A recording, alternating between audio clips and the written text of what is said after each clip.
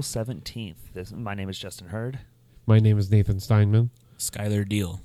And we're a little bit late, but this is going to be our Batman v Superman spoiler discussion. As with everything Dubious Consumers, everything's a fucking spoiler. Yeah. There are no restrictions.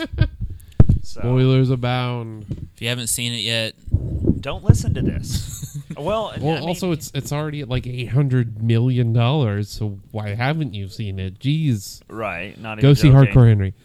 Sorry. Okay. Apparently go see Zootopia. I heard that was actually way better than it should have been. Way better. It's all right. Especially with all the sloth jokes that they use. Oh yeah, those are clever and funny. Yeah, and I mean, apparently, it's racism and drug dealing. Apparently, there's a Breaking Bad reference in it. Yeah, I was the only one in the theater that laughed out loud at that. That's kind of the funny. only one. Right. In the That's sad because I mean, a lot of people have watched Breaking Bad. Yeah, but it's going to catch you so off guard, not thinking of, oh hey, this is actually going to. Speaking of, there's a Wilhelm scream in Hardcore Henry. Okay. Right. Yeah. I was like, when it happened, I laughed, and there were only like 2 other people in the theater. There's one in the beginning of Force Awakens too. I never heard until I watched the Blu-ray at my dad's. Wow. On the good sound system. I think I remember hearing it. Really? Yeah. Dang.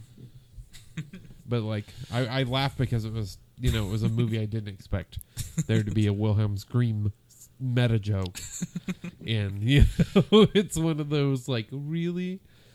And I will say, both of you should see Hardcore Henry, and next time we do an episode, we should do a full spoiler of Hardcore Henry. See, I kind of wonder with that whether or not that's meant to be like a VR experiment. Like, no, you should go see it in the theater. Yeah, I don't. It's like the movie Unfriended. Yeah. Well, but this one I think works. Okay. The Red Letter Media guys were kind of disdainful on it, and I'm like, no. I was like, I didn't get sick. I didn't have a headache, nothing. And when the 3D first came out, with like Alice in Wonderland, like the reboot of 3D, I would get headaches every single time I watched those movies. Like, even like the Thor and Captain America when they first came out. Like, I would get headaches because of the 3D, but, like, this is a first-person viewpoint movie. I didn't feel sick. I didn't get a headache. I didn't, nothing. So. Okay. How long is it? It's only 90 minutes. Yeah. That's enough time. Oh, yeah. Well, the thing I heard was... it's like watching someone play a video game on Expert. Yeah, all the way through. it was that... go. It never really slows down.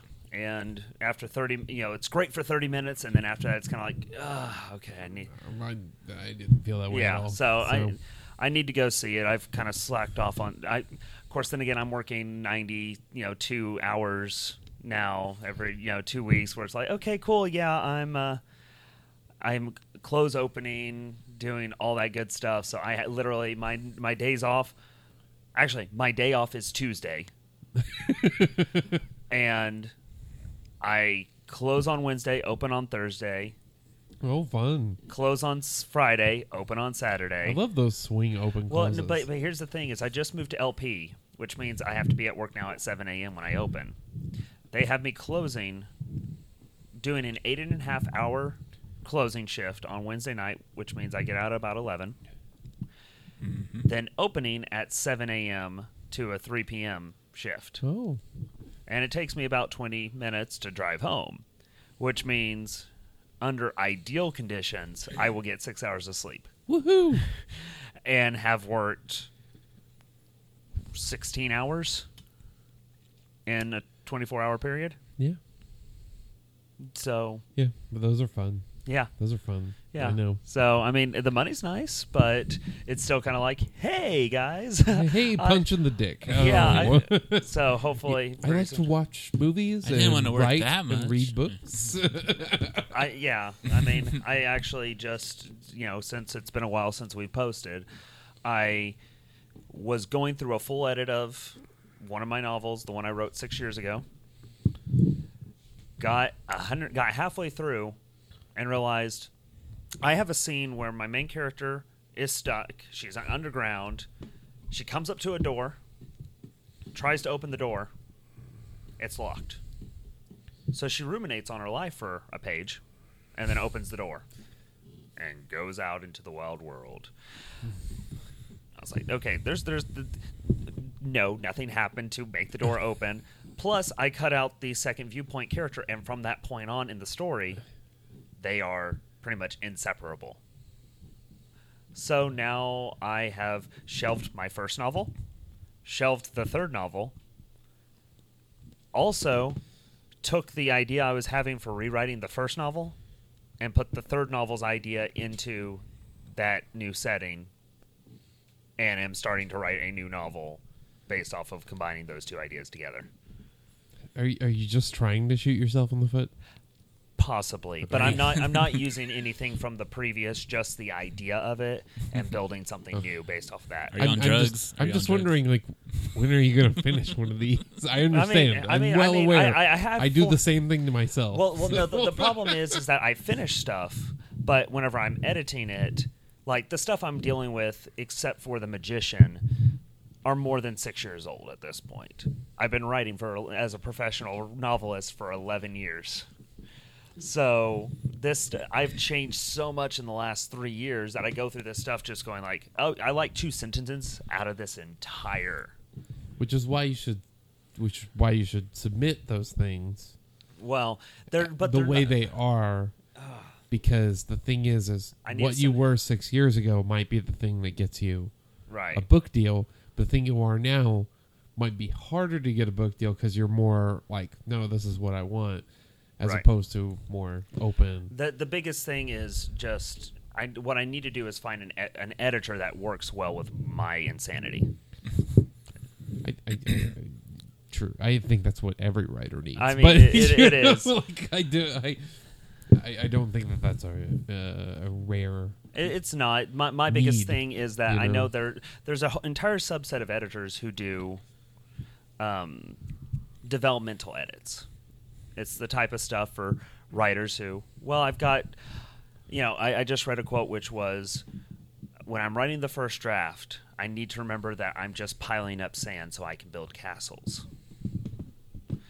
And developmental edits are for people who have a bunch of sand and don't know where the castle is. Where's my fucking castle? Exactly. What I have found is my ideas are so weird compared to everybody else. Like, I explain any of my novels to anybody, and they go, "That's different. I want to read that." It's more interesting than good. So I don't. But I hate to say that. That's not really that it's rare not, it's problem. Not, but what I've and what I mean, how many movies do we go to? This is more interesting than good. Exactly.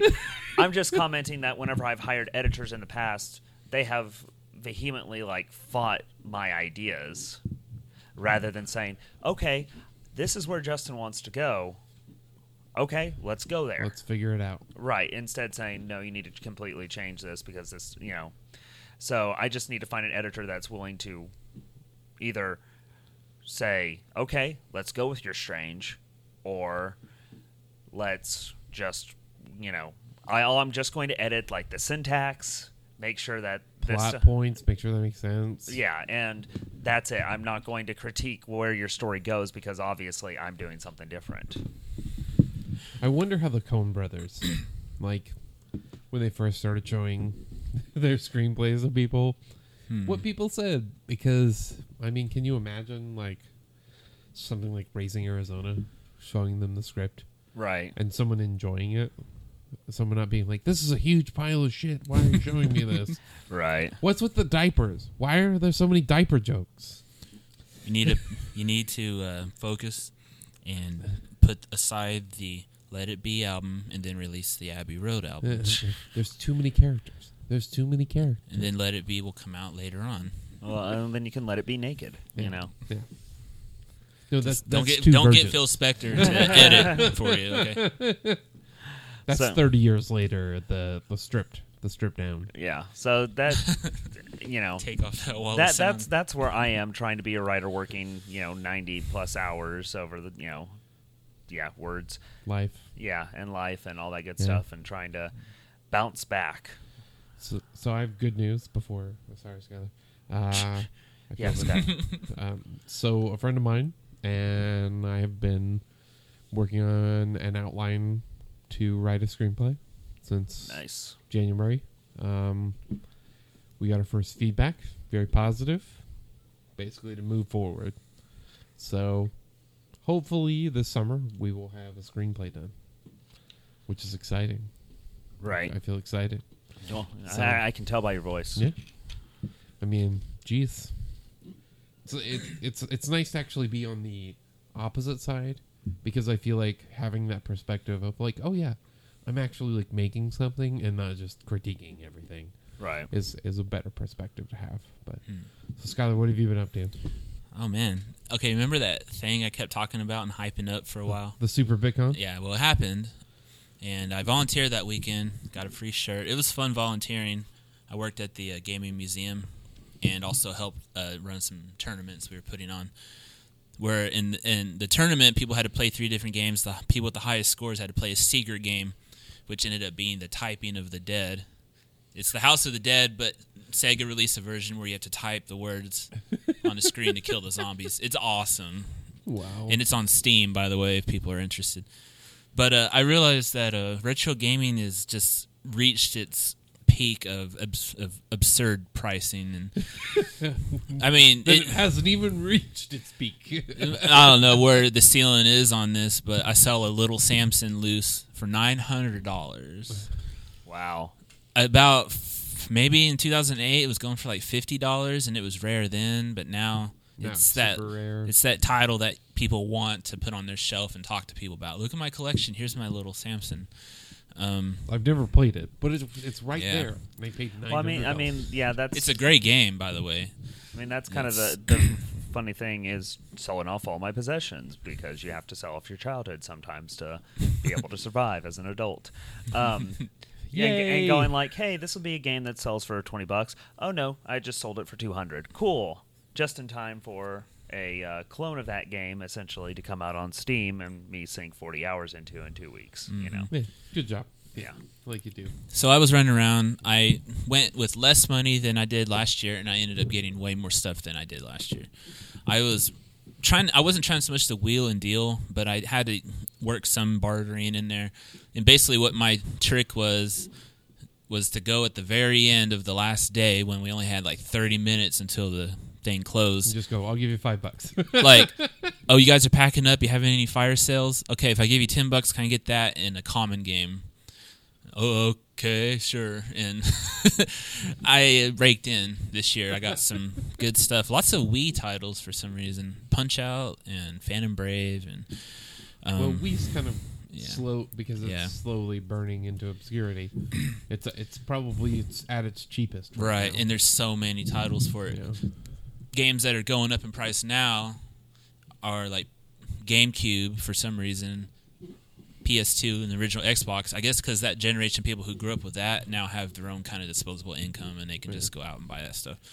Well, So, and there's probably stuff you can't download, or Yeah. all the And Nintendo all the doesn't. downloads are shitty. Yeah, and Nintendo doesn't re-release a lot of stuff like that sometimes on Virtual Console. But anyway, BitCon was a good experience. My wife, I promised her that I would stop buying games now for a while. So Which you will solve by working at a game store. Star Fox Zero comes out this Friday on the 22nd, and I told myself that would be the last big title I buy for a while. And then Nintendo will be announcing their new system at E3 in June, and I'm going to blow up. I don't know. But anyway, Just don't ruin your marriage Right. over video games. that's why I got a second job at a store to make extra money to pay for taxes, because taxes suck, you know. Yeah. Lots of taxes. Today's tax day, by the way, you can get half-price burgers at Sonic. Oh shit! You missed it. You're missing your chance right now. You're talking. I gotta go, God guys. damn it! Get that cheeseburger. Get that greasy cheese. burger. For those of you who don't know what Sonic is, well, fuck you. So or don't. I mean, it's entirely up to you. That's about it. We did see The Jungle Book. Great movie. Jon Favreau did a really good job with it. Really good. I've heard. I have not. I've only seen like one ad. That little kid So. carries that whole movie, and he's a really good actor. And he's Indian, if people care about that. He's East Indian. All the voices are great. Idris Elba plays Shere Khan, which is ferocious sounding. That guy has a booming voice that just sounds scary, you know. Scarlett Johansson's Caw. Bill Murray did a really good job, too. He doesn't sound like he was phoning it in. Anyway. Well, he's been better about that the last few years, because St. Vincent, when I finally watched it, he didn't phone that movie in at all. Right. Like They got bad reviews, though, right? They got bad reviews, but I think that's because of there's cliched elements to the plot and everything. But right. But the performances all around are really good, and there's a few new elements thrown in there, and I mean that's really all you can ask for from a low budget movie about a kid finding a savior in an older adult. You know. Well, you know all this Ghostbusters stuff going on with the new reboot. I always go back to that Ghostbusters video game they released like in 2009. Right. Yeah. As technically the third sequel, which it kind of was because everybody in the OG Ghostbusters movies were involved. Everyone but Bill Murray seemed to be into it, though, if you listen to his voice. I went back and watched some of the cinematic stuff, and actually Harold Ramis really couldn't. It's like he didn't know how to voice act. He couldn't nail it either? Yeah. Dang, Well, I don't remember. I mean, But it's also, I mean, that's the other thing is those two guys. They come from an audience style. Right. You know, like Dan Aykroyd, he came from Second City, but Canadian Second City, and specifically, and well, Dan Aykroyd was good, and he's just a boisterous personality. But like, right. You see Harold Ramis's interviews, and even Bill Murray's, they're very low key. They're not very like. They're not like hyper energy the whole time. Well, I mean, and you can unless they're playing a character. And you can kind of ride it away with the way Egon is. I mean, the only time really Egon cracks a joke is the do re Egon or Print is dead. Yeah, you know, but, stuff like that, but you even know? that, the Print is dead is a complete deadpan delivery. Yeah, but it's an but it's a joke. Like right. It's a joke in the context of the character of, you know. So it makes sense for the Egon character. You know what? That's really fascinating. I actually think it's a fabulous way to spend your time. Yeah. So, yay! Has anybody seen? Already. Has anybody seen any interesting trailers lately? Segue. Yes. Segue. Oh, we're segueing. Did we just actually have a segue moment? Not even joking. From Skylar, no less. Wow. Oh, I Good job. didn't mean to push this Boom, high five. cart along here. Oh no! The I cart just got pushed along. Yeah. Oh boy. So you might have heard of a little movie called Doctor Strange. Love. I've been a Doctor Strange fan Love. for over 20 years. I have very familiar with different continuities, different versions, different comic book series, different explanations. But the most interesting thing for me was the fact that when I heard Benedict Cumberbatch, I was like, okay.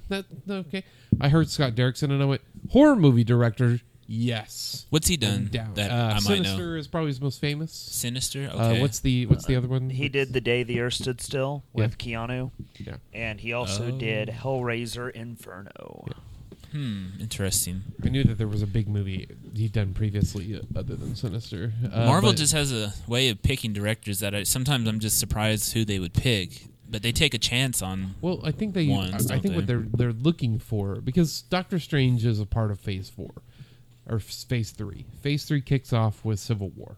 Mm-hmm. As soon as Civil War comes out in 2.5 weeks or whatever, we're in Phase 3, and at that point, we're gonna get new imagery, we're gonna get new ideas, because with all the in references to people losing their arms and the second in Phase 2, right now what is going to happen in Phase 3? What is going to be? We're going to start getting imagery and ideas that cascade across all the movies. But the most interesting thing is the moment you see Mads Mikkelsen literally twist a cathedral into a psychedelic freak show, and I was like, Yeah. So, for those of you that don't know, when Doctor Strange initially appeared, it was in Strange Tales, not a nom de plume. Strange Tales had been a Marvel comic before Doctor Strange was invented. But Doctor Strange and Nick Fury, Agent of S.H.I.E.L.D., were back to back. it was like I think 12-page stories. Each had a 12-page story. So when it initially appeared, you had Steve Ditko, and then it passed on through a few artists. While Nick Fury was going on is when there is the most famous run of Nick Fury, Agent of S.H.I.E.L.D., which is the guy's name is completely not in my head right now, and I feel terrible. As you should. And I'm going to have to like use the internet while I'm talking. But the thing is you had these super psychedelic spy comics. Immediately before that, you have super psychedelic magic comics happening simultaneously. And I feel like with the concept of the trailer, you see a lot of different psychedelic imagery. And I feel like what they're trying to capture more than anything else is the kind of absolute, just throw fucking every possible idea into the imagery. I hope they do, because I was really wanting to see that kind of imagery. Jim Steranko's his name is who I was trying to think of. I mean, people were mentioning that kind of in Ant-Man when he goes into like what was it called? Microverse. Yeah. All that crazy which is a whole stuff nother going on. thing, which is actually from Fantastic Four, but I don't know how much they'll explore that in the future Ant-Man and the Wasp sequel. But I mean, I'm in batshit crazy. Hell yeah. Hell yeah. Out Christopher Nolan, do it. Come on, Scott Derrickson. Like an MC Escher looking painting when that whole cathedral thing Which is the thing is, around. without Inception, without Interstellar, we don't get the absolutely outlandish imagery of Doctor Strange. He made it okay. He made it okay to like use special effects. Just let's make the most outlandish, crazy shit we can fucking think of, or that's in these comic books come to life. You know. So I'm been very vocal about my disdain for Benedict Cumberbatch. Yes. And I still don't like him, but after seeing the trailer, it's fucking Scott Derrickson, and I have to see this movie. And I watched the trailer 3 times in a row, and I'm pretty sure it was by the 3rd time I was crying. I was so like as a lifelong using the tears to masturbate with. I mean, watching 20 fucking years. I mean, of fandom. The way he holds his hands. I mean, oh man. I mean, it's not even. It's just like to see something that I've loved, like that's a somewhat obscure character. It's never been a high-selling book. It never will be a high-selling book. It's a book they have canceled because writers love to write them and nobody fucking loves to read them. I mean, it's the same sort of thing as how they took Iron Man and made him from a C-list superhero to cream of the crop A-list. Yeah. Almost the face of Marvel. Yeah, and they took Captain America from being literally a canceled title. Right. To now everyone is loves of Winter Soldier. Everyone's super hyped for Civil War. I mean, holy shit. Super hyped. I'm just waiting for the fallout after Civil War happens with obviously what's going to happen with Captain America. People think or that Bucky, or Captain America could become the next face of the Marvel universe after Downey. Well, it won't be in a way. What's his face? Chris Evans. Yeah, it won't be Chris Evans as Cap. Yeah, that's all. But that's the other thing is he's much younger than Robert Downey Jr. Right. So he has a little bit more leeway as far as like he could leave and come back.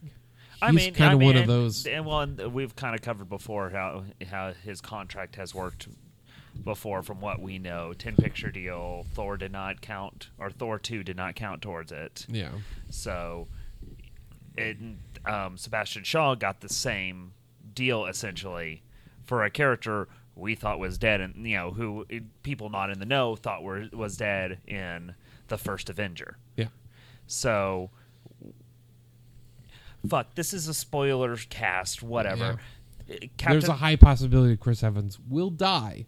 Well, yeah, in Civil War. Yeah, in the comic book, at the end of it, Cap is shot and killed, and Bucky takes over. Yeah, as in the Cap mantle. Yeah, which with all the Infinity War stuff and the fact that like the imagery we're getting in Doctor Strange points to time gem, reality gem stuff. Right, like way more reality warping, way more time warping, multi-dimensionals, multiverse kind of stuff. Which I mean, I'm stoked. I'm ready. I'm like, bring it on. Let's go batshit insane. Let's do it. Let's fucking do it. It kind of had to happen. Yeah. Because of what the Infinity Gauntlet is and that they've been setting up all this time. You had to have the reality warping stuff. How else are you going to have 80 characters in a fucking movie? Well, yeah. Yeah. I still, reality warping. Yeah.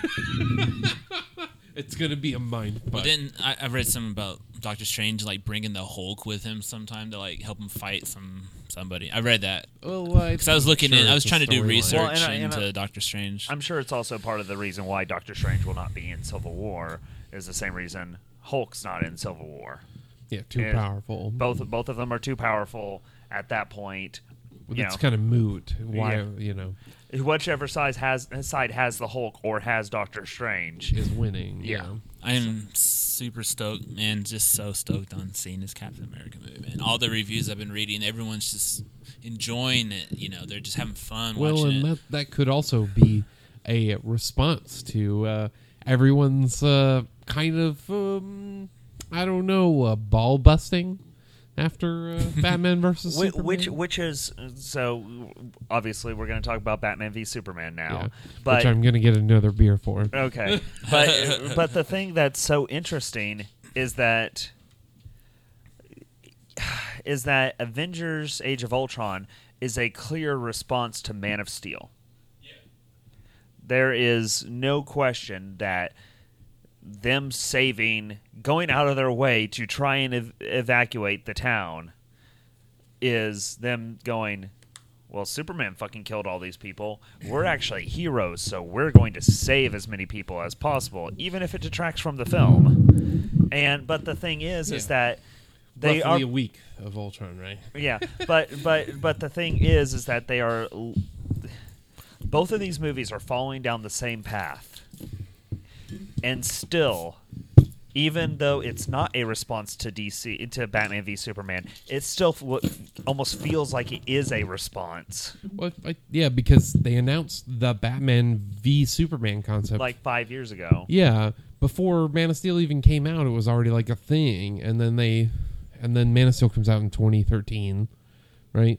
It's 2012. It was 2012, right? Something like that. 2012, 2013, and then they have all these years to make. Oh, we'll do our versus movie Civil War, and and also, I mean, I've only seen about halfway through Daredevil, but the opening of you got Daredevil versus Punisher versus Elektra in the way that they kind of sold the series. We got 2 episodes left to the second season of Daredevil. I'm only like 3 episodes. It's great. It's really great. But anyway, it's really interesting to have both of the movies supposed to come out on the same day, and DC flinching, moving it forward to then get lambasted for the way that they treated the characters. And then have Civil War, who didn't flinch, come out, or from everything we're hearing where it's actually being screened a month in advance, just about, which is great, and no lock on review. And they're like, spread the gospel, spread the word. That's what's crazy is,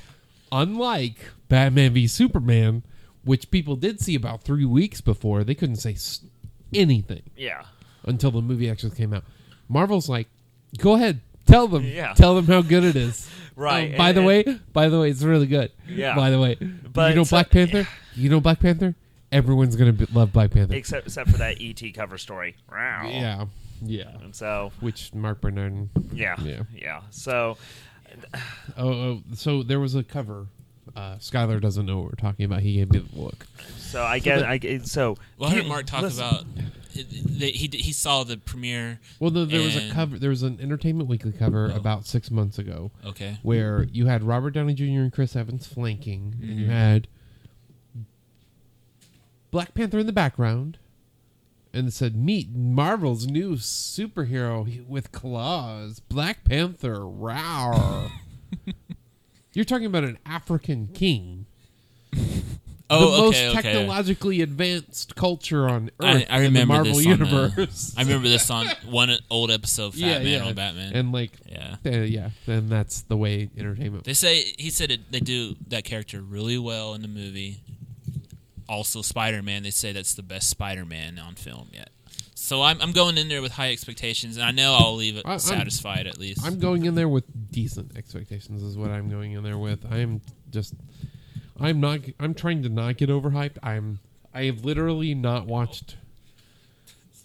I've not watched a single TV spot. Every time I see new footage come out, I'm like, nope. Oh yeah, YouTube. My subscription feed has 30-second TV spots, like the chase between Black Panther and Bucky. I just keep scrolling past this because I'm like, no, I want to enjoy the fucking movie. I've watched I've watched all the major trailers, and I'm just kind of like, there's no way they're showing us everything here, so I'm just going to stop. Also, I don't want to see everything. Right. I want to enjoy the fucking movie. I mean, it's obviously, I just watched B-roll footage, which is kind of cool. It's just showing like the camera guy is like filming a scene. And anyway, so I mean, the thing is, Batman v Superman.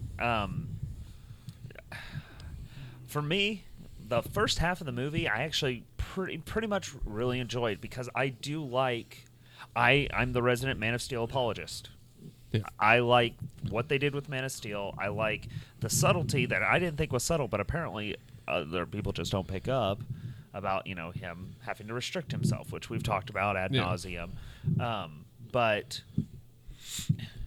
for me, there were a few things like the courtroom scene, which could have actually been important to the narrative. I mean, it was a little bit, but my thing is that it drug out too long. Like what should have happened in an editing sense. And hey, this would have allowed for Steppenwolf or Darkseid's father, whoever it was, actually, being included in the movie, so we know who he's talking about for people who don't know. He's coming. He's coming. Yeah, but what should have happened is Holly Hunter sees the jar that has the label on it. We don't need her to turn it. We know the conversation. She should have seen it, looked at it, looked over at the guy in the chair, and him explode. That should have been the extent of that scene. Not her look at it, continue to talk, stumble over herself, continue to talk. And then we get establishing shots of Lex Luthor still not in there. Yeah, and then the chair, and then her turning it and turning it and turning it, reading the label, reaction shot from her, pan over, and finally explosion. And then mope face. Super mope face in the fire. It kind of really annoyed me about that character, Holly Hunter's character. I honestly, I kind of felt like, why do we have to have another politician in a superhero movie arguing about stuff? Which is something that was covered in Iron Man 2 also. If you're gonna do it, okay, the whole conversation of him acting unilaterally, that should not be a United States discussion. Right. Should be a UN discussion. Right. Which actually would have been, it had even more similarities with Civil War. Yeah. But I mean, just in general, like that should be a world event. Like, what is this guy doing? The things that I liked, the weird glitchy media footage that we got of like, pop celebrity,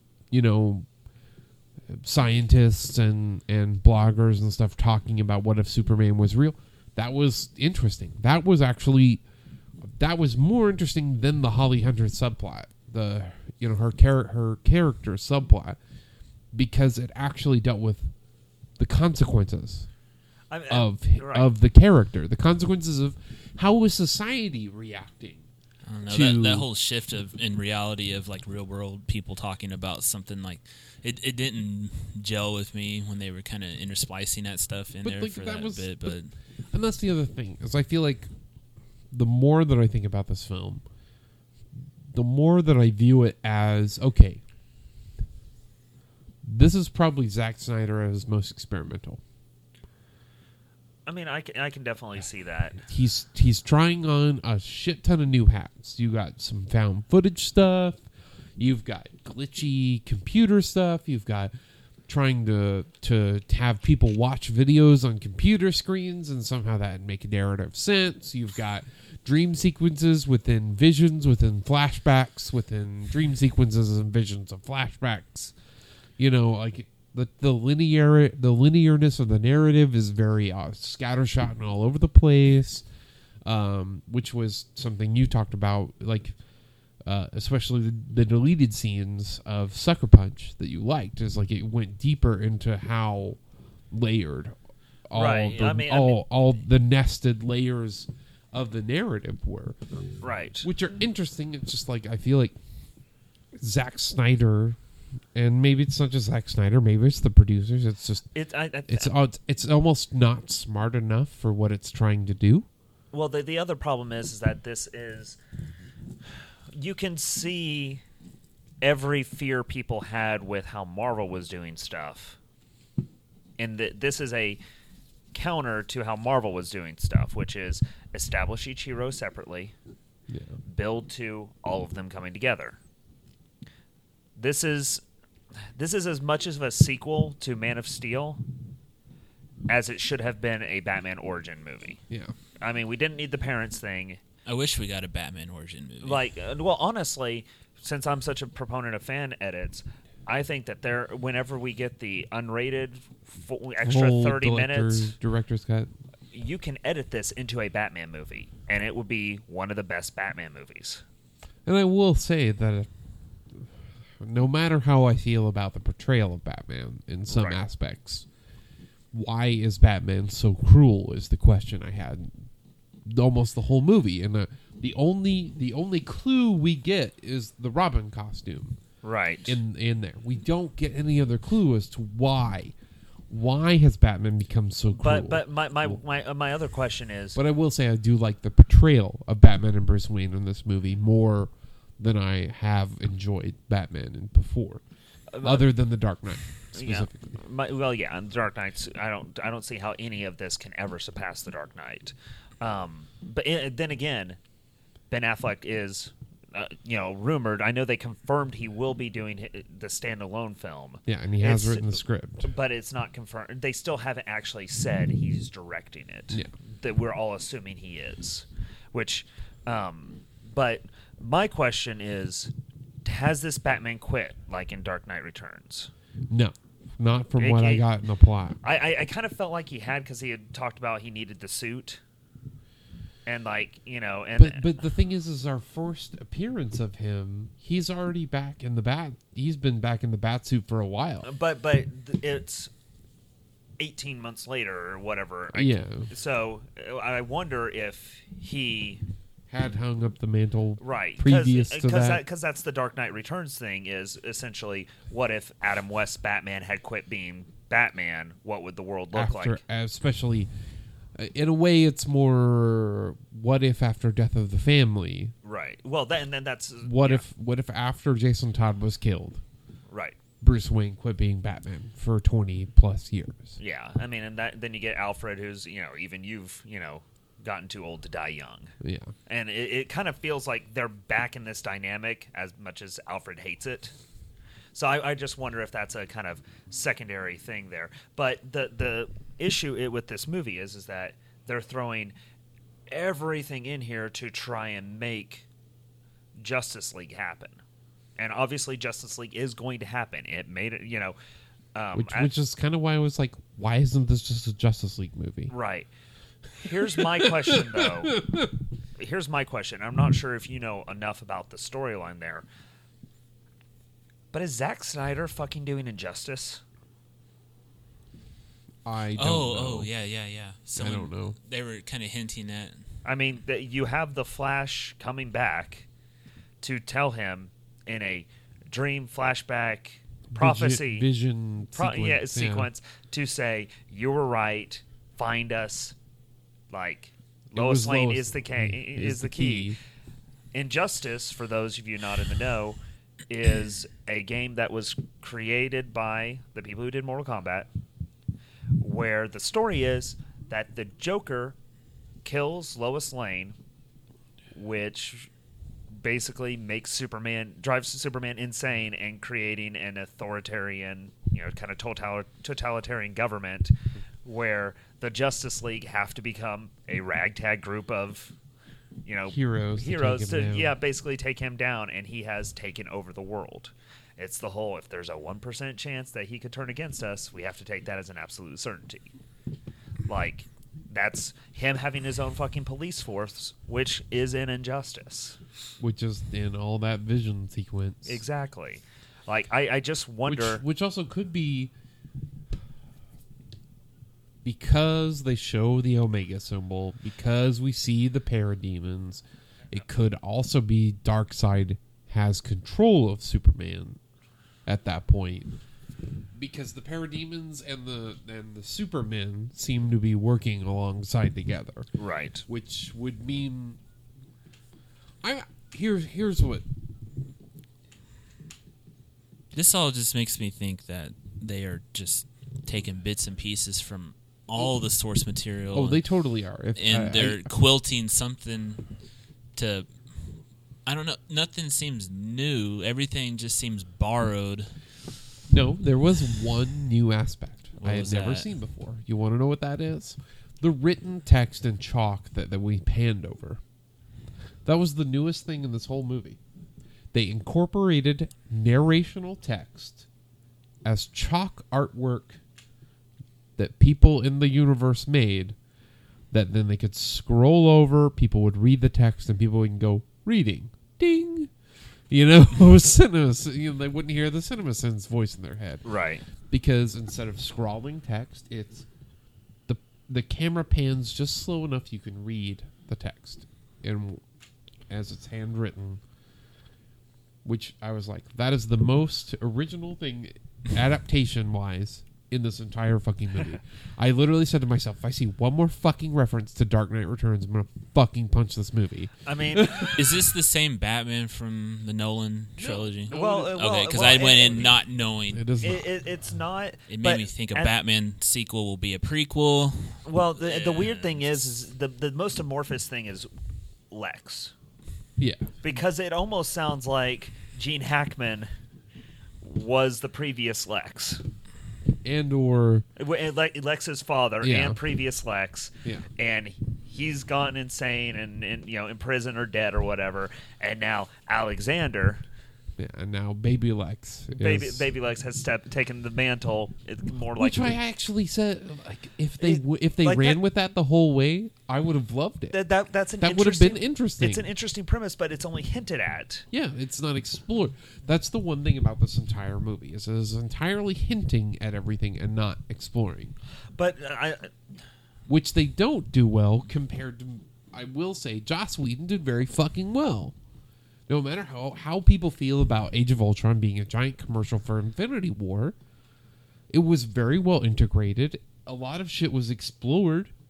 As I said, I know personally my biggest issue with Age of Ultron is the portrayal of the Hulk.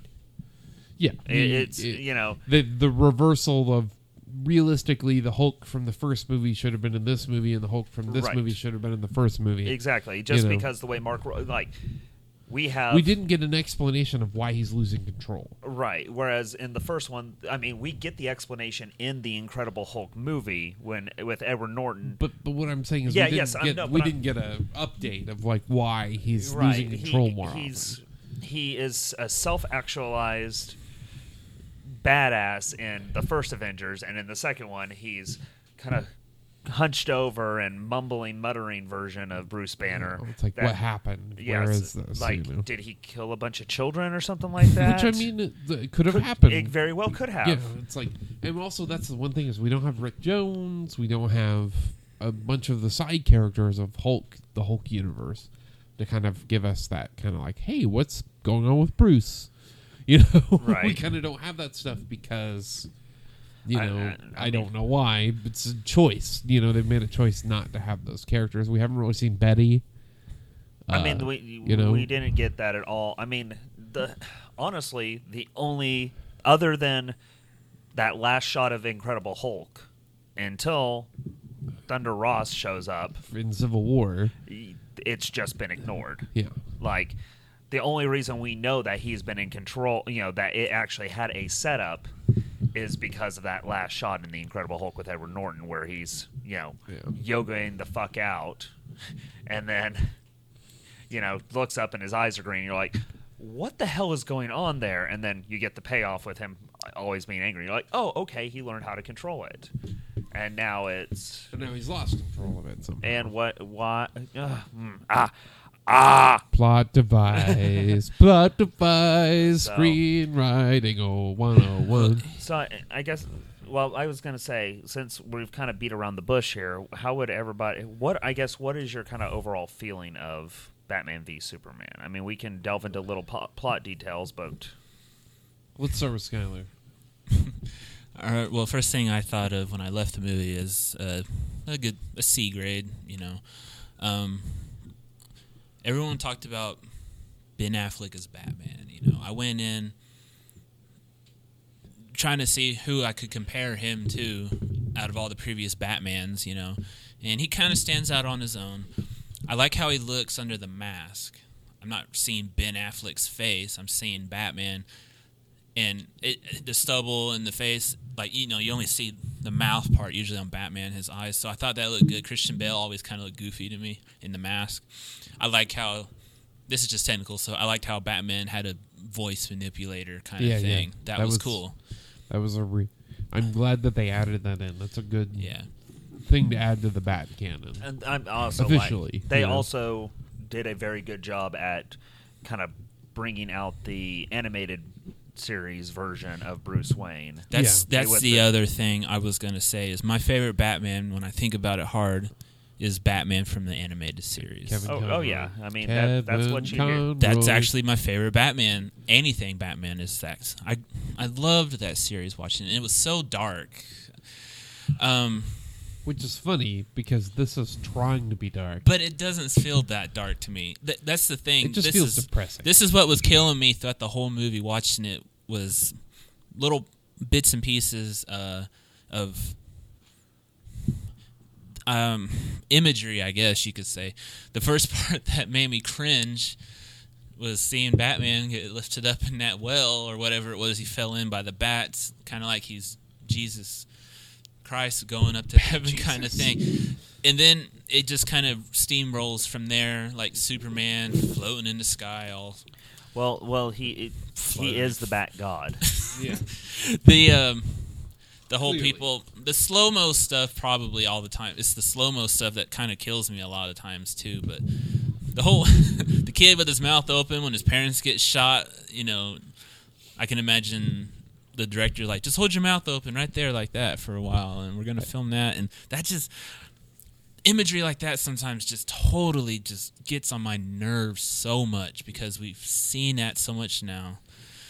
It becomes cliche. Well, and the thing is okay, if you've read Dark Knight Returns. Yeah. Everybody yeah. at this table's read Dark Knight Returns, right? Right. Yeah, it's the only the Batman page- comic I've read, actually. The page that they're specifically stealing from flashes between the bat, the broken window, his father, the gun, the pearls, his face. It's this quick edit. It's just jumping and jumping in the cuts until you finally get to the boom, bat comes through the window. Where's the jump cuts? Where are the fucking jump cuts? Where's the subtlety? Where's the fucking this is what the made me mad power about and the that, and too, the was- energy of Frank Miller's Well, art? and this It is just- not an adaptation of. I know, but I'm just saying, like, if you're gonna fucking steal the fucking Well, thing, and That's what makes me everybody's so stealing mad it. about it, is like they're just taking stuff from everywhere. And Well, every which is I will since Tim Burton's Batman, every single origin story of Batman has stolen the pearls. yeah, the pearls, the gun, and the shadow. And and essentially but Yeah, and you don't really see Joe Chill's face in Dark Knight Returns, right. so you don't, and they kind of ignored his name in Dark Knight Returns because he wakes up because after that sequence of the bat, he wakes up and he's in Crime Alley. Didn't know how he got the there. thing about the movie is that they were just trying to make it so dark, so moody, and I was thinking to myself, if I was maybe a high schooler back in the day, when I was in high school, I might enjoy it a whole lot and connect with it on that kind of level. I can't now. I'm 31. It wasn't doing anything for me. But I will honestly say I almost looked at Aaron and said, "Do you want to go?"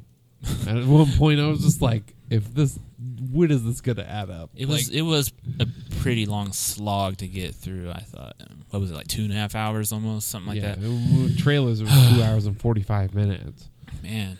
Yeah, No intermission. Thanks, guys. Well, personally, I understand the borrowing from there. The thing, though, is, like, personally, when it comes down to it, if you're going to base it and base a lot of the imagery and everything on, take points of the story. Like, in The Dark Knight Returns, the reason Superman goes to fight Batman and try and stop him is because he's working for the government. Yeah. And Right. the government and the president says, "Hey, we need to shut this down. Like, we can't have vigilantism." Well, and speaking, we mentioned Mac Landis earlier when we were talking. Flip the premise. Right. Why not make Batman the stooge of the government now? He's got the Sons of Batman running Gotham. There's no Okay, police there you go, force. It's now all the Sons of Batman. It's this kind of vigilante justice kind of feel, and Superman's the rogue. That would make fucking sense. Why the fuck are they both the rogues? Why the fuck are they both rogue? Like, Oh, yeah, by the way, Superman was just there. The actor, I don't even remember the guy's name. What's Henry his name? Cavill. He's just kind of like that.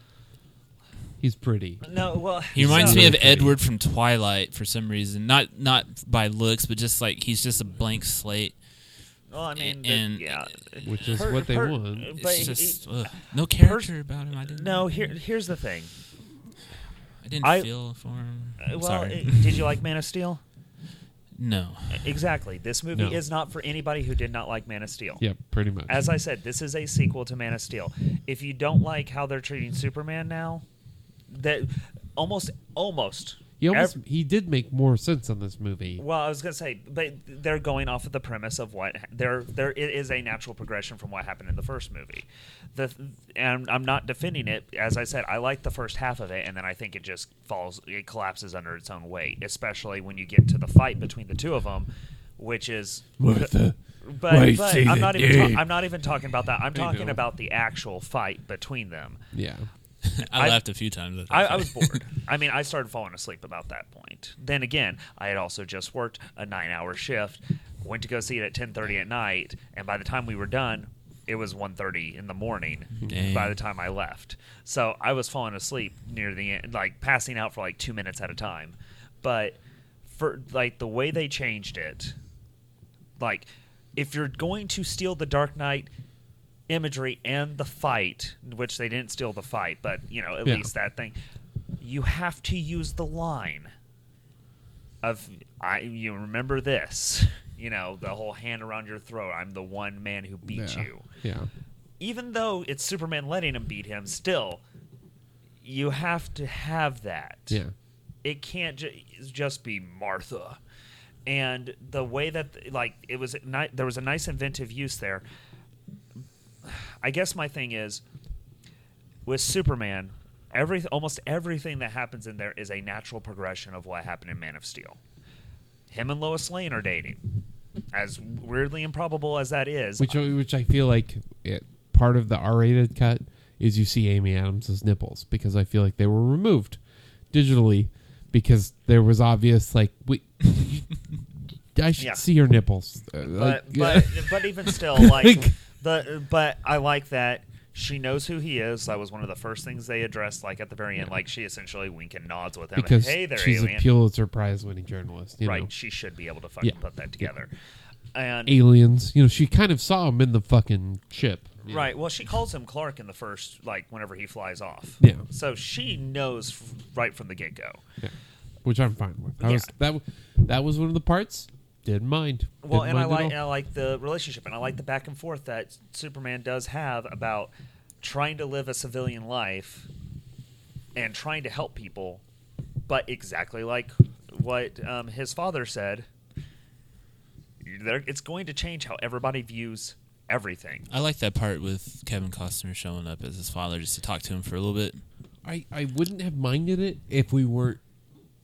And hour and 50 minutes into the fucking movie, and we're already like through several dream sequence flashbacks / vision / flash forward sequences. He's also gone back for some reason to being Hobo Superman.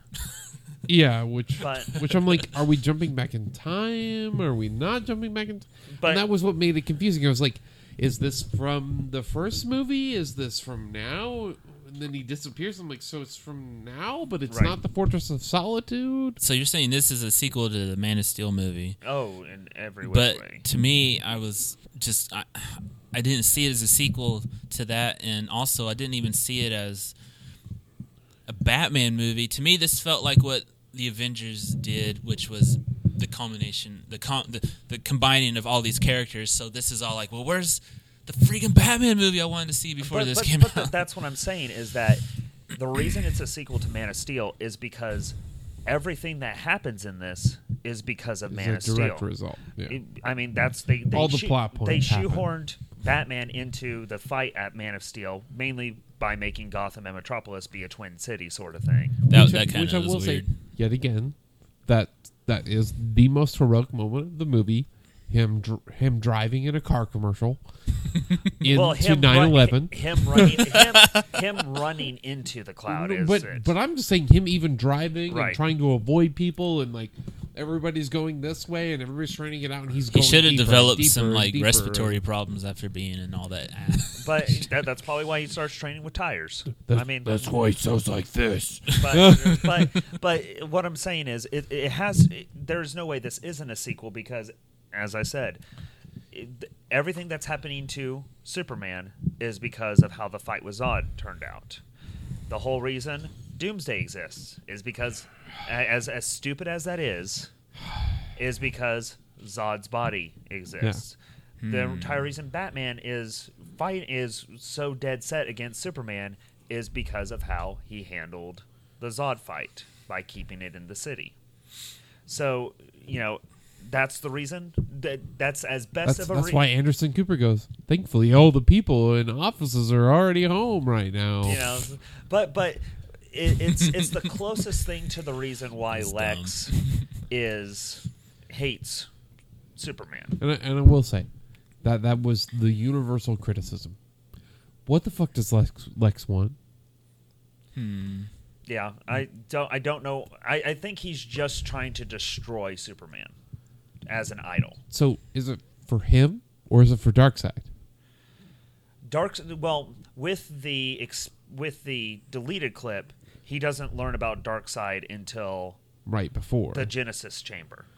But that's the thing, is this was not made clear in the film. Right. What I'm saying is the best I've been able to figure out with Lex is that he there's obviously the religious implications there, and wanting to So is he Judas? Is he supposed to be the Judas of this story? He's trying to bring down a god and break him as an idol. And that's that's why he hires the guy who writes false god on there. Which I will still say that in that original teaser, that fucking image was fucking great. And instead in the movie, I was like, the guy, the wheelchair guy? Yeah. Oh, I thought you were talking about those letters that he wrote stuff on. I thought that was the Joker who did that. No, why is the Joker in this movie now? It was Lex. The only thing that you have, there's only two references to the Joker, and that's the Robin suit and then Gotham City. We don't take the freaks that dress up like clowns. Or exactly. Which that's other than Clark Kent being the worst journalist ever. and Lawrence. Oh God. Okay, I literally almost yelled out, "Stop quipping!" to Lawrence Fishburne's Perry White. Stop fucking quipping! Just stop it! That doesn't fit this movie at all. You're like, he's getting in there being like, "Oh, I'm in an old school newspaper movie. Let me quip at you some lines about copy and." But other than because Bruce Wayne is one of the richest men ever. And he lives in the city right next to you. You should know the fuck he is. You should know who he looks like. Obviously, Batman knows who Clark Kent is. Yeah. I did like, and I will say, I did like him hearing Alfred in Bruce's ear. Okay, yeah. I like that. I was like, that's fucking Superman. That's the Superman Batman dynamic. Right. That is. See the part with Alfred. You're always showing trying up, to hide something from me, and I'm always figuring it out because you're doing it out in the fucking open. Right. The whole thing with Alfred and him interacting, like when he's helping him battle at the end, reminds me of like, again, the first Avengers. Robert Downey Jr.'s flying around. He's got Jarvis there. They're kind of together, buddied up, while everyone else is running around doing their thing. I mean, there's no That's way why that it's this. like, there's Wonder Woman. I'm like, okay, what about the Flash and all these other guys? Like, that's why it almost feels like. Well, it could have that's been why it's called Dawn of Justice instead of Justice League. It was originally going to be one movie. Imagine how fucked that would have been.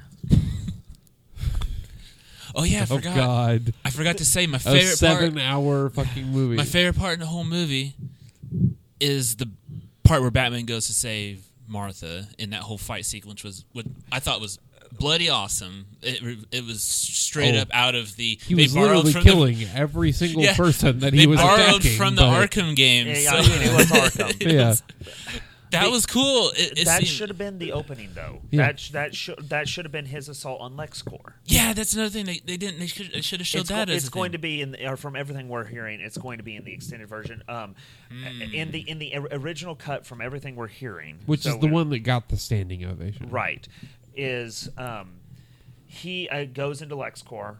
He breaks into the computer, and he's the one who sees the videos of the Flash, not the email to Wonder Woman. He doesn't. All he does in emailing to Wonder Woman is send her the picture of her in And who are you? in World War One. And who are you? He's the one when breaking into LexCorp who sees all the videos. Which makes sense because it looks like the LexCorp mainframe. Well, they say Right. they might re-release it in theaters. By the way, I thought I heard something about that too. Yeah. As the- So what as I said, what I'm looking forward to, it's kind of like with the Hobbit movies. I'm waiting for everything to come out, and there to be a cut of the Batman movie, which cuts out all the Perry White stuff. It makes it a Batman movie from his point of view, like that opening shot is with the most heroic thing, where we're seeing the end of Man of Steel from Batman's point of view and how he is reacting to what is going on with Batman or with Superman, instead of us seeing Superman's point of view and Batman's point of view and Superman's point of view and Lex's and Wonder Woman's and like we. And if Superman didn't somehow build all those buildings back up in the 18 months, then who the fuck did? Because I'm sorry, like half the skyscrapers should still be under sheets and being rebuilt. And There's all like that a stuff. like a Grand Canyon sized hole in the ground from that whatever that drill thing. Where Yeah, I can't like, even remember like, what I it mean, was. Which to be fair, like my personally, which this they is- don't gloss over when they go to India. right. So my thing, India. my- I'm putting air quotes. Yeah, sorry. yeah. My thing is, and my only, really, honestly, my only complaint with the fight at the end of Man of Steel, because I understand, as a writer, as a writer, I understand what they're trying to do with the end of Man of Steel. Oh, I got what they were trying to do. I know, but I'm saying a lot of people didn't. It pissed me off. Yeah, I'm sure it did. But my only problem with it is that there is a color continuity issue, in that you have everything gray after the engine, whatever it is. I want to call it the Infinity Engine, but I know it's not that. But basically, The gray- World Engine. World Engine. That's it. Yeah. After it's trying to terraform, everything is gray, ash covered, and 9/11. 9/11, and then immediately after that, after the fight happens, you're seeing them fly around in like pinks and purple setting sun. People are getting out of their cars and walking out of buildings. Like, there hasn't been a world engine crushing the entire city. Well, also the Kiss in Central Park. That's completely devastated. Tone problems. But So but as I said, for me, that's the only thing that jarred me from it, because I'm not we've covered this. I'm not a Superman fan, but I like whenever they're going, okay, here's the premise we're going with. Let's see where this goes. which I will say, here's the other thing. Here's the thing that bothered me the most. If that's the premise you're going with, then why didn't he break Batman's back? Why isn't it punch, smash, break your back, you're done, I'm done with you? Well, he's still trying to enlist Batman at that point. I know, but I'm just saying, like, once Batman's crossed the line, once Batman's found his weakness, why isn't it throw you over? So I guess that's going to be, that's kind of what I've been trying to get to is for the last half of the movie, my biggest issue is that we use two damsels in distress. Yeah. And the entire reason that Superman fights Batman, I understand. Like, I think they did a really good job building Batman's hatred towards Superman and why he is out there. Now, the way it's he's Batman. Yeah. but when it comes down to it, the only issue I have with that is the way they edit it. He's standing out there for like a good hour and a half in the rain with his bat signal on, waiting for Superman to show up. Now, the way it's edited in the trailers is he turns it on, lightning flash, Superman's there. Holy shit, we're about to get down. Yeah. In the movie, Superman sees it, saves Lois, talks to Lex, finds out that Martha has been kidnapped, bows down to Lex. Which was weird. It has a weird, long, extended conversation with him, then goes to see Batman. Did you also notice the continuity error of when you see Martha again, her mascara is perfect. She has no half-erased words off her face. She has no marks on her mouth. And she's not bound in her mouth either. I was like, are you fucking shitting me? This is a fucking $400 million fucking movie, and you miss continuity errors like that? Are you fucking shitting me? Probably shot it in weird it's probably order. 6 months apart is why. Probably. But, fucking I mean, the issue, like, as I said, the whole reason that Batman, or that The Dark Knight Returns happened is government oversight. That's essentially what Reaganomics, all that good stuff. Yeah, it's a commentary on 80s America. Exactly. And instead of having something like that, whether it's Batman being the government stooge or Superman being the government stooge, or even the kind of post 9/11 discussion that we had in America, that we're still having. I mean, why wasn't that? Like, I didn't mind the political stuff if it was actually going to have a fucking point. Right. And Like, instead, not at all. it once again, here's the only difference of this Lex versus every other Lex. It wasn't a real estate venture. Yes. Yeah. So, but for, as I said, and I honestly think Lex's entire motivation is to break a god. Did Lex kill his secretary girlfriend, by the way? Yes. He did. Yeah. He All right. sacrificed her. I was wondering. She has a name. I can't remember what it is. But she was in the... she led the Zod body down the hallway. But she was in the trial. She was sitting there waiting for him to sit down. And I was just wondering if she got he killed. Sacrificed her. Yeah. Yeah. Because he's an asshole. She was in that Wolverine movie that came out. But, as I said, I think the entire thing was for him to break a god.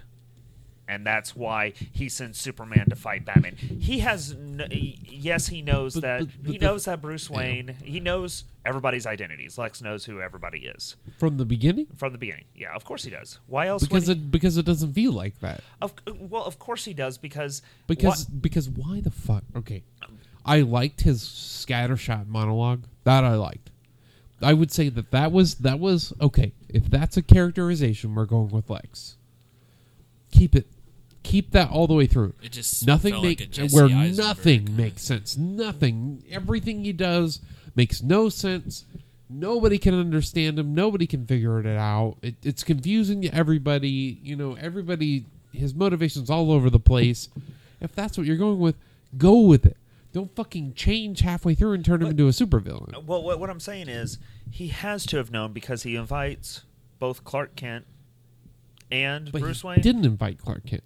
Clark Kent was assigned. But he goes up to both of them, and we have the very obvious, just, hey, you should not pick a fight with this person. Man. Yeah. And he knows that. He obviously knows it because he invites Bruce Wayne, so we know that he knows that. somehow Wonder Woman's there too. Well, I mean, Wonder Woman is the Deus Ex Machina. Kind of forgot all about her, by the way. Right. But then that's the problem. The movie kind of forgot about her. Right. And she has some good quippy lines, but she is a Deus Ex Machina. That's the whole... No, she's a Deus Ex Bikini.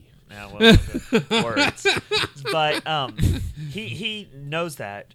He sets up...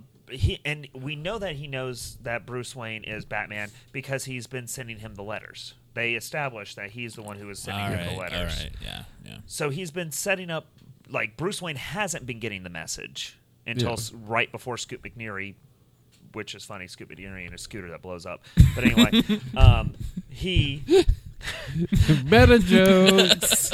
He finds out right before that he's been getting these letters, which is supposed to make him hate Superman even more. But it's the like one of those turning points. He's setting up Batman to hate Superman, and then uses Superman, Clark Kent, uses his family connections and the people he loves to kill Batman, which would then demonize him because Batman's been doing vigilante justice, which... So either way, whoever wins, no matter what happens, either he kills a god...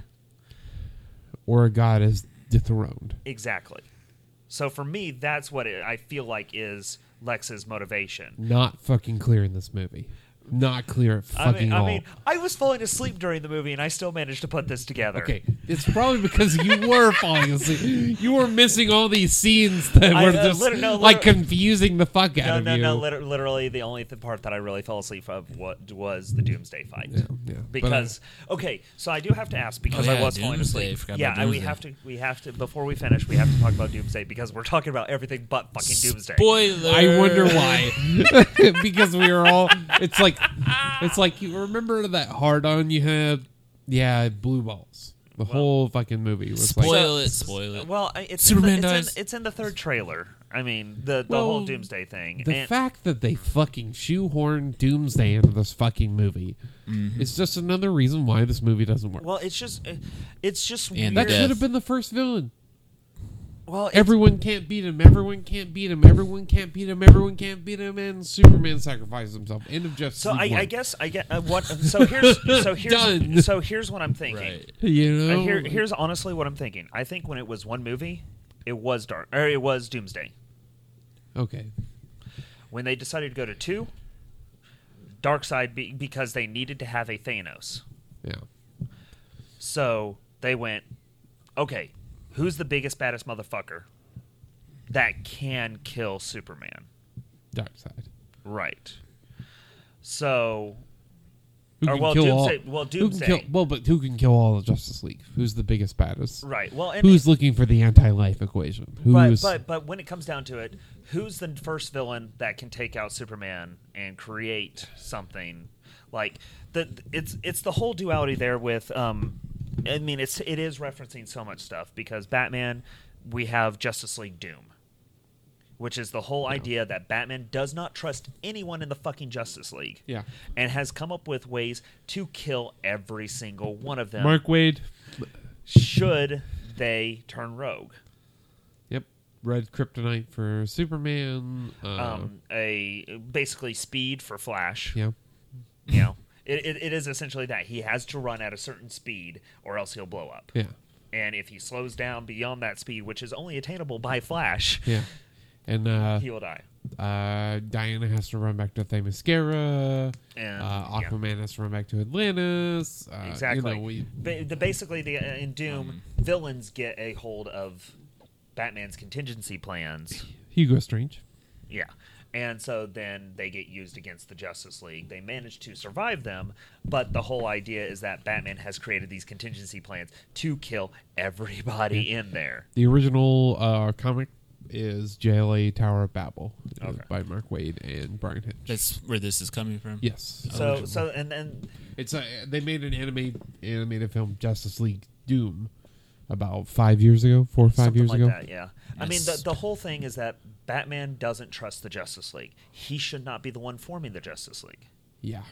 And that's what he's in. That's what he's doing in this. That's what it shows at the end. Okay, yeah. Right. Yeah, because of I couldn't honor him in life. I will honor him in death. You knew him a grand total of 3 fucking hours. I mean, that's like, I'm a friend of your son. I kind of figured the cape, which is like, okay, that's a nice line, but you guys were just trying to kill each other. Like, literally, things need to be moved around. So I think whenever it started, it was Doomsday was going to be the villain that put together the Justice League. Yeah. And then when they went, fuck, we need a Thanos character, they went, okay, Darkseid. That'll be really cool in visuals. It'll be all this stuff. We need somebody who actually killed Superman, which almost, as we've noted before, almost killed the comic industry. Yeah. In the first fucking place. Yeah. Good job, DC. Pick the thing that almost ruined comics completely. Yeah, to be your almost first, bankrupted your first. Fucking. So the question I did have. And then shake the dirt. Right. Well, no. So my question about the Doomsday fight is Superman dying. They do have no the line. effect on me. Okay, wait. Before we say this, they do have a line in the movie that nothing on this earth can kill a Kryptonian. They say this specifically, and that they need the Kryptonite spear because only something from Krypton could kill a Kryptonian. That's not my question. My question is, were the place they were fighting, was it abandoned? No. What it is it's a facsimile of an island that happens between Brooklyn and Manhattan. There's an island that is mostly abandoned, but it has some people that live on it. But it's an island. Because my question. But it's also in like 100 feet. So on any side of the shore. So the reason I asked this question, because I did miss this part. I know, like, there was some quip about, like, why are you keeping him here? Because it's abandoned. Right. So I kind of got, like, the shades of that, but I was sitting there going, like, so we went wait. The offices are abandoned to the island that's abandoned. Well, no. To the part of Gotham City that's abandoned. So my thing was, why are there so many fucking abandoned buildings in this? Well, my thing was going to be, this economy sucks. Your number one critique, everybody's number one critique of Man of Steel is that because of Superman's fight, hundreds of thousands of people die. Exactly, and we're because I was passing out partially through this, was like, you guys are repeating mass destruction because of superhumans fighting. Metahumans. Well, but still, superheroes fighting. Yeah. Again. Yeah.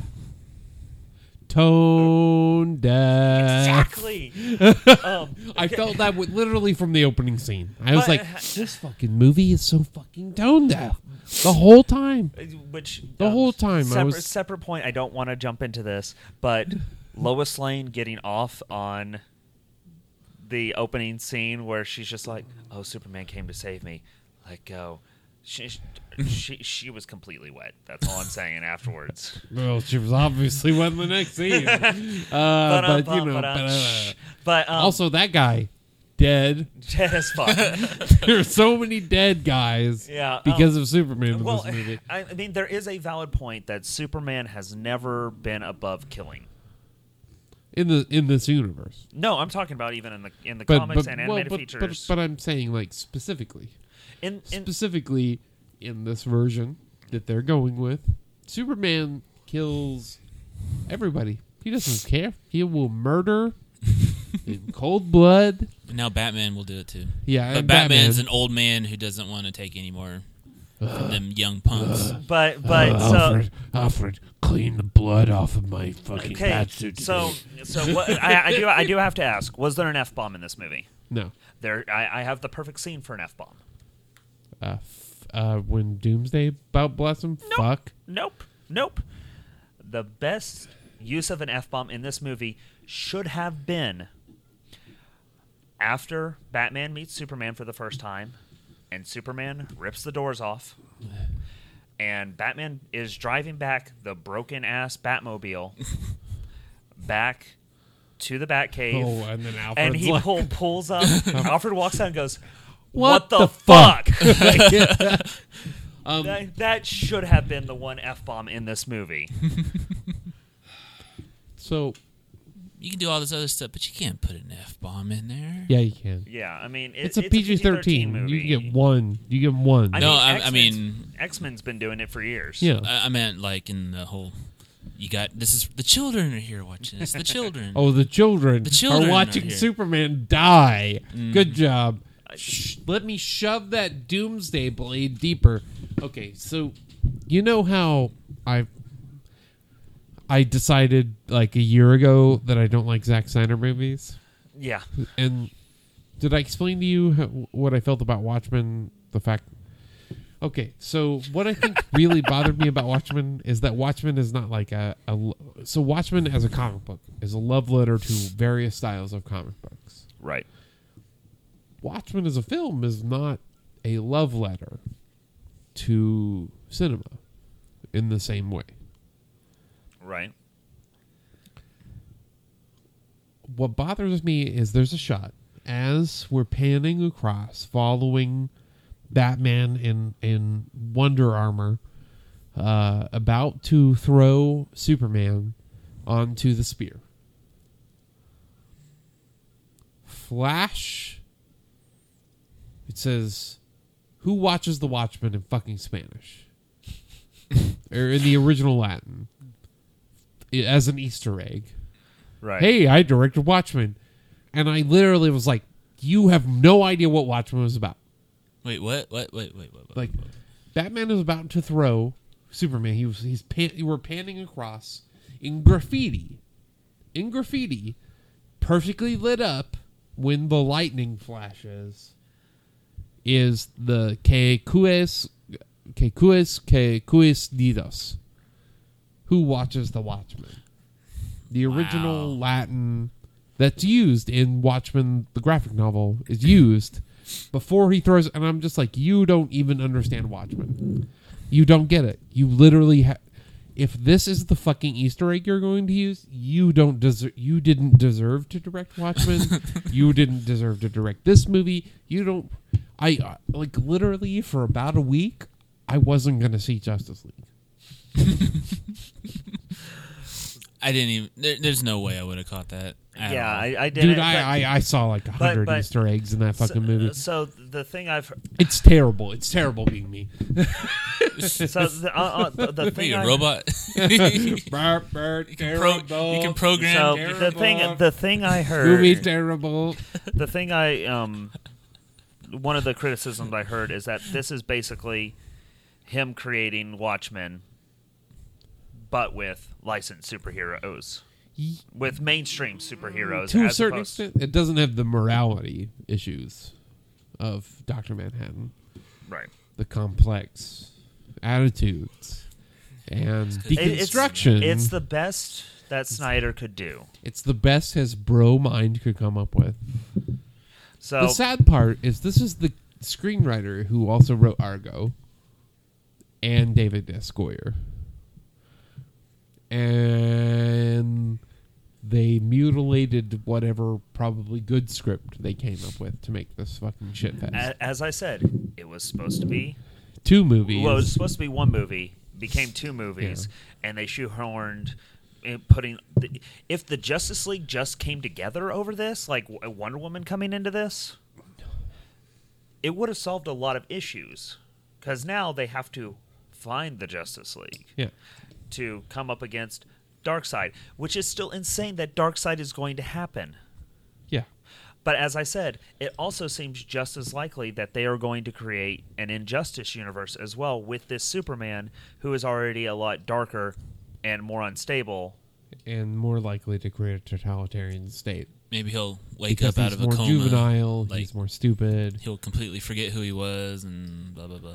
No, I mean, the biggest thing there is he's not going to forget who he was. It's just, I mean, with that, he makes the decision to kill the Joker in Injustice. Like, he rips his heart out.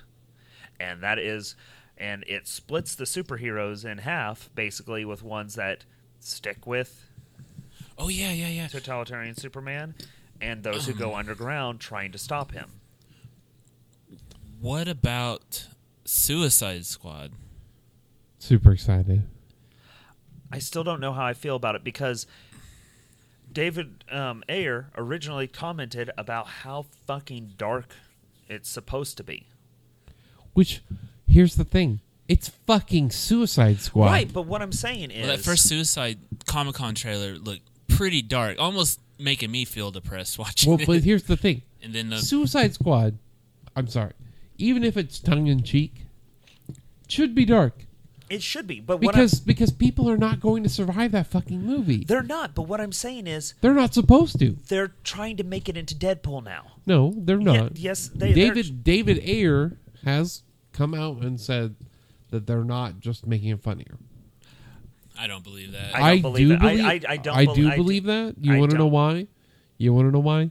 He fucking made fucking End of Watch. I don't care. He is part of the DC Cinematic Universe now. They are... No, I'm not saying that the studio. I'm saying the studio is stepping in and doing whatever the fuck But they also, want with here's the thing. Has Warner Brothers ever gone back and made something funnier? They're sure as hell trying to make... Like, the reason that the reshoots are happening right now... It's because Deadpool made $700 fucking million worldwide. It's because all the funny stuff... was in that second trailer. Yes. And so now they're going, holy shit, there's an expectation, and everybody complained about how mirthless. Dour. Yeah. And how dour that Batman v Superman is. Mopey movie. So it's so mopey. It's mopey like an M. Night Shyamalan movie is sometimes.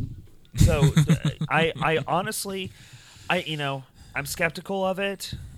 I mean, I'm interested in Suicide Squad. I want to see Jared Leto's Joker. I still do not know how I feel about that. Like, the only imagery I really liked from that was the thing of him with like his face burnt and his hair having fallen down. In his face I remember you telling me the grenade. Yeah. Is just like that's in the third trailer that just came out. Right? Right? Yeah. The Ballroom Blitz. Trailer. And for me, that's like, oh god, but like the stuff with him, like cackling while he's shooting a Tommy gun, and you just see all the cap teeth and everything. It's kind of like, I don't know. Like, it just seems like they're taking the wrong steps, like making Deadshot or whoever it is. Yeah, is it Deadshot? Will Smith's character. Yeah. Essentially making him a good guy from the looks of it. Like, it's Will Smith. It's a Will Smith character. Basically. Right. Is it Deadshot in Suicide Squad? Yes. Okay. The thing about the Suicide Squad, to me, that I can already tell stands apart is that it doesn't feel like it's a part of this DC universe saying they're trying to build. To me, it feels completely different. Like, except that Batman is all over the trailers now. It just feels like it's something totally... And maybe that's the aspect that they're adding, is more Ben Affleck Batman. It feels independent from all this. He was already a big part of it before because they had all those shoots in the streets with him riding the car. That wasn't Ben Affleck. That was a stunt double. But for the stunts, yeah. But it was Ben Affleck was cast as Batman. So anytime they have it might be more of that. But it's the whole thing of... And that was the biggest critical response in this entire movie was more Ben Affleck. More Ben Affleck, and we need more humor. Yeah. And guess what they did right after that? But also... Ordered reshoots. But also you remember what movie was funny that happened before Suicide Squad was announced that everyone thought that Suicide Squad was in response to. What's that? Guardians of the fucking Galaxy. Oh, yeah. And and instead David Ayer was like, no, I signed up for this because of how dark it is. And it's going to be a serious thing. And they released the first trailer, and... It was pretty dark. And it was dark, and they went, oh, we didn't mean for that to get out here. Despite them releasing an HD trailer within 24 hours. Yeah, that was just dumb. And then their next one was Bohemian Rhapsody, and then Ballroom Blitz. And it's like, oh, yeah, it's supposed to be super dark, but you're showing us this essentially kind of like, looks like a black comedy. Yeah. but that was not what was pitched to people. David Ayer's probably kind of pulling his hair out, I would imagine. Yeah, because he wanted to. It's kind of like Darren Aronofsky was originally supposed to do Wolverine. Yeah. Well, he was originally supposed to do Batman Year One. Yeah. Before Batman Begins happened. Right. And he was going for something darker, and the studio came in and said no, and he walked away. And guess what they're doing now? Dark fucking Wolverine. Rated and you know R. what? They're probably going to make $1 billion. Yeah, Old Man Logan. For the I don't first mind time. seeing a rated R Wolverine. I don't mind it because it'll actually probably make $1 billion. Well, and as we've talked about before, it should be. Yeah. Yeah, Deadpool really did kind of just... Deadpool changed the landscape. It did. It actually said, hey, R-rated movies can make a lot of fucking money if you make them good. But that's not the message they're going to take. I think the Suicide Squad, when you go see it, I'm expecting to be surprised by the tone and shift and everything. I felt like even before the reshoots, no matter what, it was still going to be surprising. that first Suicide Squad trailer left It's an going to be impression different, on me. you know? Yeah, the biggest thing is I'm just waiting to see what Jared Leto does. I just hope he's fucking absolutely in love with the brutality. They say he went all in. But People that's talk what about I'm it. saying. It's like, if he's going to be brutal, he should be in love with it. But I think to me, them saying Jared Leto went all in kind of feels like a response to how far Heath Ledger went into being the Joker. Well, and even the way that Jared Leto acted on, with sending people, But here's the other thing about the reshoots. Oscars. Both Margot Robbie and Jared Leto had the same haircuts they had in Suicide Squad 2 fucking months ago at the Oscars. Before these reshoots were ordered.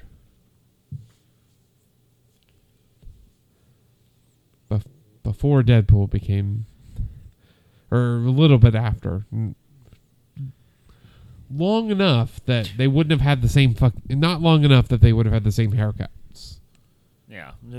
So maybe this has been in the works the whole time. Well, They were like, hey, we're trying something. And if we fuck it up, then we're going to reshoot. But it was also after the Bohemian Rhapsody trailer, right?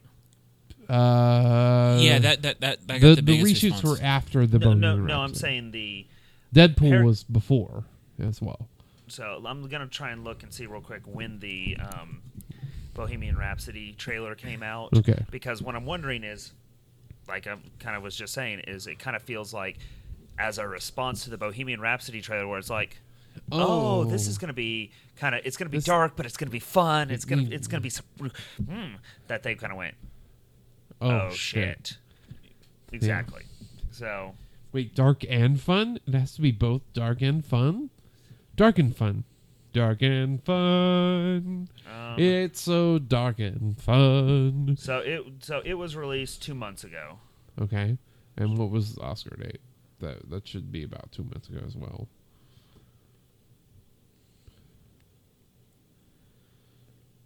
I was telling him that I was telling Skylar that my favorite, the only thing that like really impressed me that I really liked was the imagery of the Joker with his hair falling, pulling the grenade with half of his face burnt off.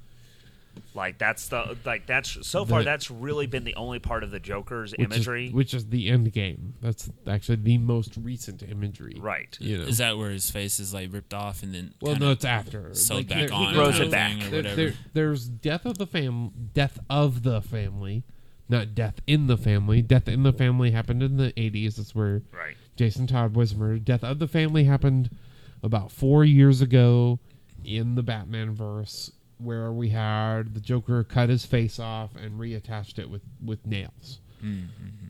And then you have the Endgame Joker, the face is grown back, and he ends... Oscars was a month ago. So, Oscars were a month ago. The Bohemian Rhapsody came out 2 months ago. And Deadpool came out 2 months ago. So, maybe there's enough time for... Because I noticed at the Oscars, I was like, why does Jared Leto have his Joker hair? Because 2 years ago, he didn't have fucking Dallas Buyers Club hair, you know. Oh, he had long Or hair, right? He had long hair and a giant beard. Yeah. You know. 2 Yeah, years ago. and the Suicide Squad reshoots were announced 2 weeks ago. So maybe this has been in the works for 2 months. Like, Well, Suicide Squad was probably done being filmed. oh no, it's been done. And they were doing test I screenings. think January was when they were Test completely screenings, audience reaction to the trailers. They look into that stuff, I'm sure. done. Oh they yeah, do, yeah. right? All that shit's metric. But wait, okay, so wasn't Batman Superman finished like a year or so ago? Too? Like a long It time was ago? locked. Locked means it has score, sound effects, editing, and special effects done. Well, why didn't 6 they? months ago. Did they not even test screen it that long ago too? Oh, they to did. try to get. I imagine they did. So I wonder how much stuff they went. Those back people and all did. signed NDAs. So I mean, Batman v Superman was done over a year ago. Like they've Filming, yeah. no everything. It's been rated for No, 6 months. It was 6 months Okay. ago. So why can't they go back and just do to let stuff you to know, 'Cause there was no- Jared Leto cut his hair from finishing Suicide Squad in August of last year. So, well, he was done early, but the filming I know, wasn't but done Some until. good But detective sleuthing here Yeah. going on. Well, yeah, I'm just saying in August 26th of last year, he cut his But hair. he had Joker hair. But I'm at saying- the Oscars. But I'm saying yeah, in the month it took, the month past yeah, the release. the release of Deadpool and the release of the Bohemian Rhapsody trailer led to him getting his hair redone to be the Joker to do reshoots. wow. So part of it is it's going to be, I feel it's definitely a response to Deadpool's box office. Then also it's also now going to be in response to the critical reception of Batman v Superman. Yeah. And they say it's not for more humor; it's for other stuff. But Well, but also, I mean, the other thing don't is believe that. there are sometimes action sequences don't work. Right, of course. So I could see, Look, they're going to have a ballroom blitz. yeah, Ballroom Blitz. play or Ballroom some blitz. some big scene with like the music playing and everyone's running around shooting and Right.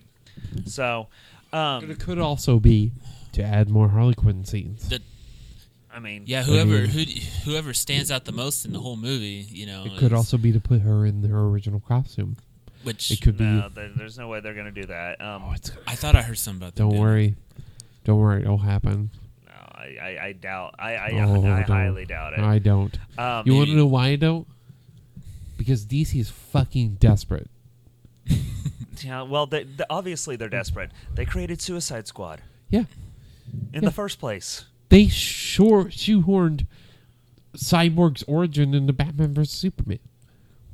Yeah, they We saw a 5-minute origin sequence of of like fucking Cyborg. yeah. Like fucking Jesus Christ! Like, I wish it was. why is Flash this a from body TV horror series. movie? You know, like, why?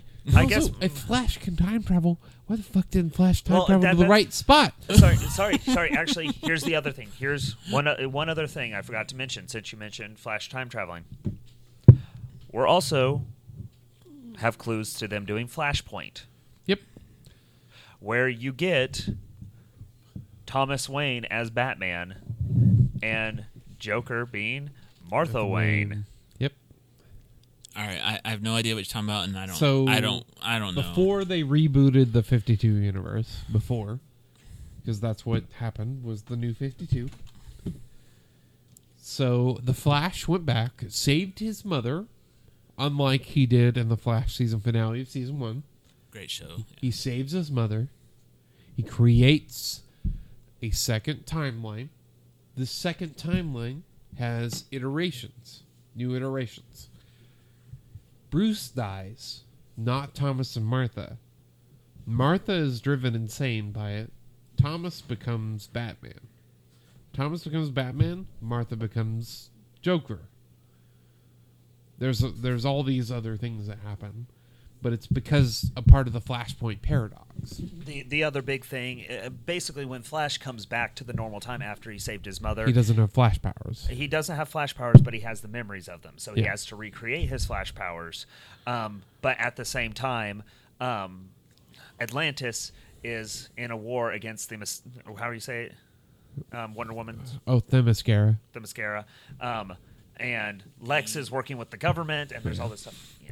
So, The mascara, is that what you said? Yeah, Themyscira. Oh. So Themyscira. actually, here you can borrow it. Yeah, totally borrow.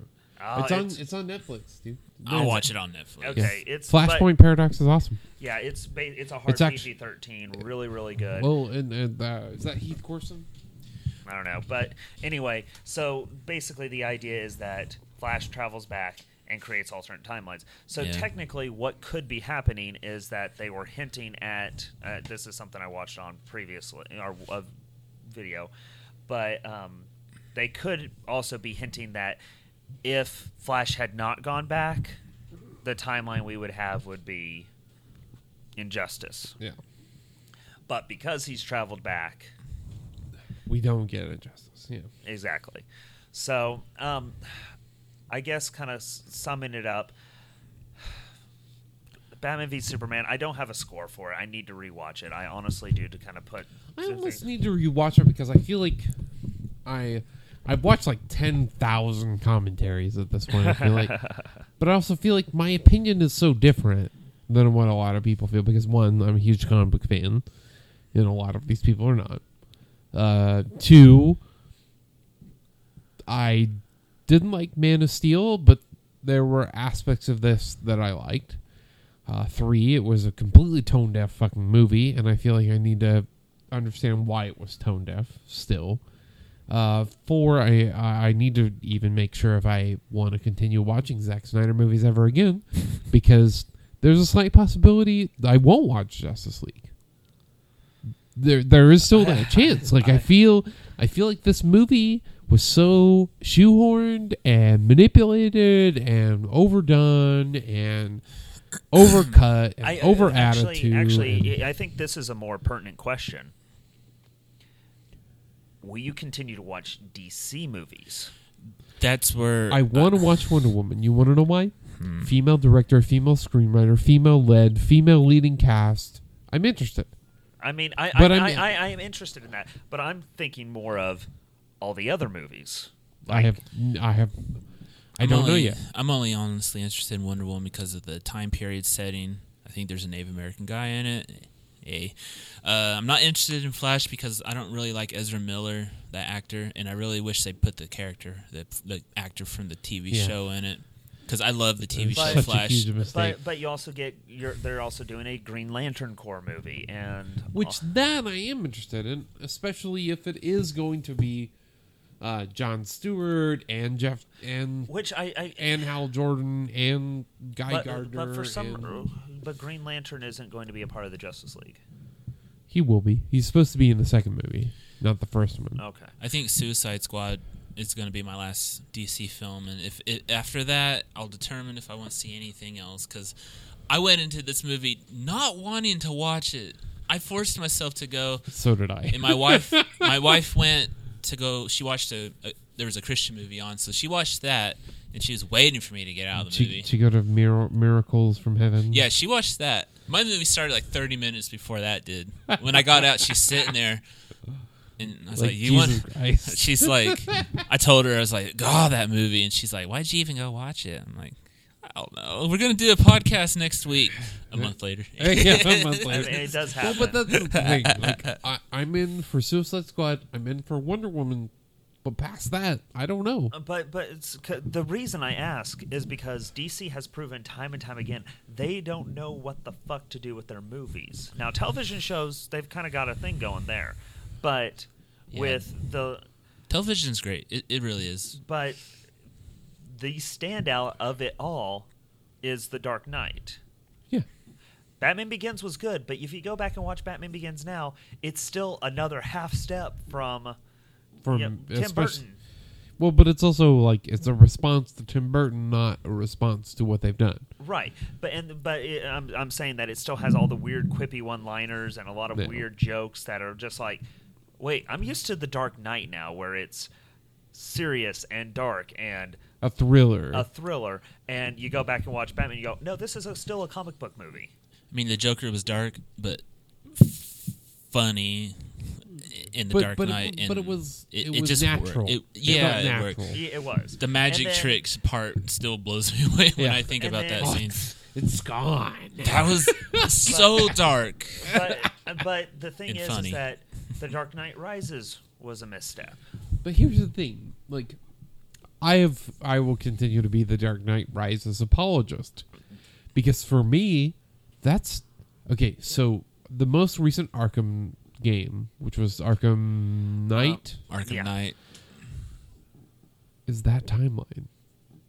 Officer Down, Cataclysm, Legacy, all these storylines from the comic book universe that they're cherry picking and adding and making, and like I'm sitting here looking at the movie and I'm going, oh, I get this literary reference, I get this comic book reference, I get this one, I get this, and I felt like I had like a secret key.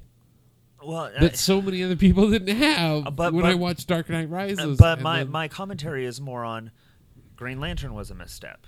Yes. Man of Steel was a misstep. Yes. Justice League or Dawn of Justice misstep. And this is and they're killing it. They're animated movies. They're killing it. Yeah, animated movies and television They're series. killing it. Fucking killing it. But they can't in a way that Marvel has not. Right, but they're not able to for some reason. They are not able to translate this into a cinematic universe like Marvel has. Which is weird because I would say like the two greatest steps that Marvel has done outside of their movies have been Daredevil and Jessica Jones. Exactly. It's Netflix series. Yeah. Where they can be just as dark as DC. But right. Like, but it's pretty dark. My point is, I guess, at the end of this and kind of wrapping everything up, is for me, as much as I enjoy Man of Steel, and I like the ideas that they are locked into this universe. This movie is supposed to spearhead 10 more movies. It didn't do that. It didn't.